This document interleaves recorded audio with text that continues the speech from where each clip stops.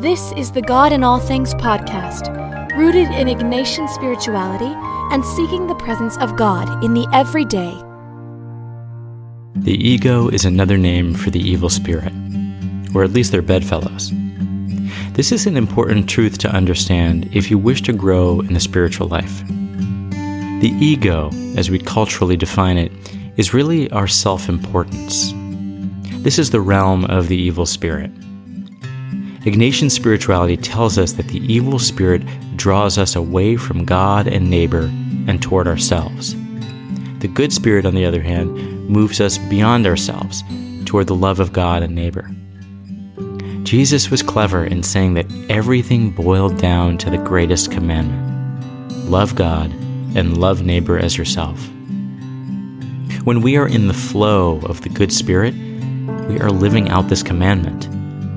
When we're in the grips of the evil spirit, we're not. We see the ego operating within ourselves and others all the time. The ego's job is to protect our self-importance and the image of ourselves as being superior to others. A common example is in traffic. Imagine all these little egos driving their cars, rushing to where they need to be. When I am simply moving with the traffic and the car in front of me, I'm doing fine. I'm just with everyone else in a common mission to get to the destination.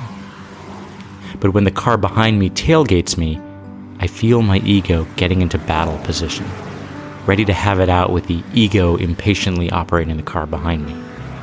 Where are they rushing to? Why do they think they're so important?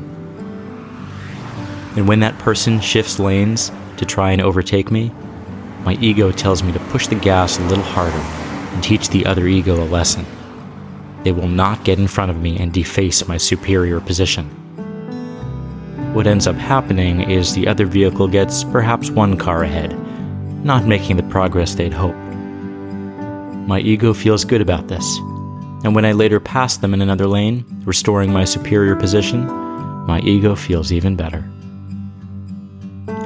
There is nothing neighborly about this scenario. Beyond traffic, the ego has a primary role in many of the social problems we face as a world, from wars between tribes to racism and xenophobia, from nationalism and unjust food distribution to arguments about mask wearing and personal liberties. Consider how many problems in the world are caused by a sense of egoic superiority, whether it's individual or group superiority. I'm better. We're superior.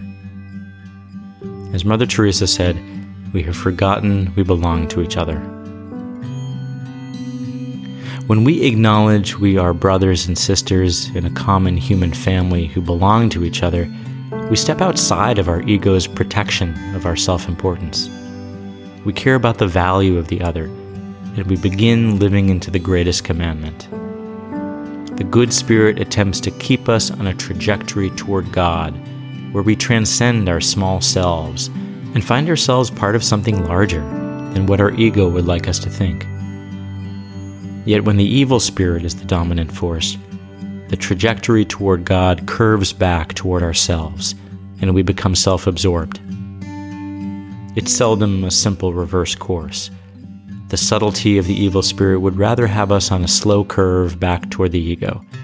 That way it's not as apparent or noticeable. Freud tells us that the ego is part of our personality, perhaps a necessary evil, helping us function in the reality of the world. But as psychologist Ian Cron once said, your personality shows up when your true self doesn't. The word personality comes from the Latin persona, which means a mask, like actors would wear in ancient Roman theater. The personality, which includes the ego, is simply a set of posturing mechanisms, responses, and reactions to what the world expects us to be. In fact, Freud spoke of the ego operating from the reality principle, meaning it governs our responses based on what the outer world might expect or dictate. Sometimes that means, especially for the male, to allow anger to be the dominant emotion, or to use violence to maintain a position of power. It can mean belittling others to, ironically, maintain my sense of moral superiority. These are all evil spirit responses, creating a mask over the true self. The evil spirit protects the ego.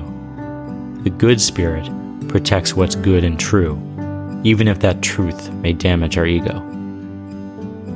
We see the ego play out in marriage, friendships, family relationships, and between nations.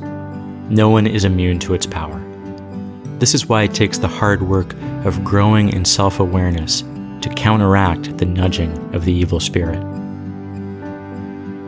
In his rules for the discernment of spirits, Ignatius says that when we find ourselves drifting from God and curving back on ourselves, we actively need to take measures to shift the focus from ourselves to others. We need to move outside of our egos by intentionally caring for others more, offering a kind word, exercising patience, or spending time with people we care about. These things are risks to our ego because they can raise doubts or fears, a common characteristic of the evil spirit. What if my kindness to someone means I might befriend them? What if taking the time to listen to another takes me away from other things I care about? What if someone else's beliefs challenge my own? The ego lives in a dualistic place where it's my way or the highway. Anything that challenges the ego appears to be a threat to one's entire world. The good spirit, and I might add Jesus' whole mission, was to break down these false worlds we've built up, the false security systems and masks, and see the larger truth, that there is a love that undergirds all the connections of creation. All the groups who fight for dominance, the siblings who fight over inheritance, those of varying political factions, governments that exploit the marginalized, the nations who compete to be the best, and the people driving next to us on the highway are all part of the same fabric, connected to one another and to one source, the weaver who wishes to maintain the integrity of the fabric. Just one hole, one stray thread, can begin to unravel the whole thing. As Jesus said, no one sews a piece of unshrunk cloth on an old cloak, otherwise the patch pulls away from it, the new from the old, and a worse tear is made. As I see my children face the reality of humanity, I sometimes find myself ashamed at humanity's blindness, at the ways the ego controls so many of us. Yet humanity has done some extraordinary things. Those extraordinary things occur when the true self emerges, when we're in the flow of the good spirit, transcending the ego and moving toward love. We put aside our egos when we realize that life is not about my thread, but the whole fabric, and that repairing the fabric affects me too. Your agenda is my agenda. Your well-being is my well-being. Then we're finally on a trajectory toward God.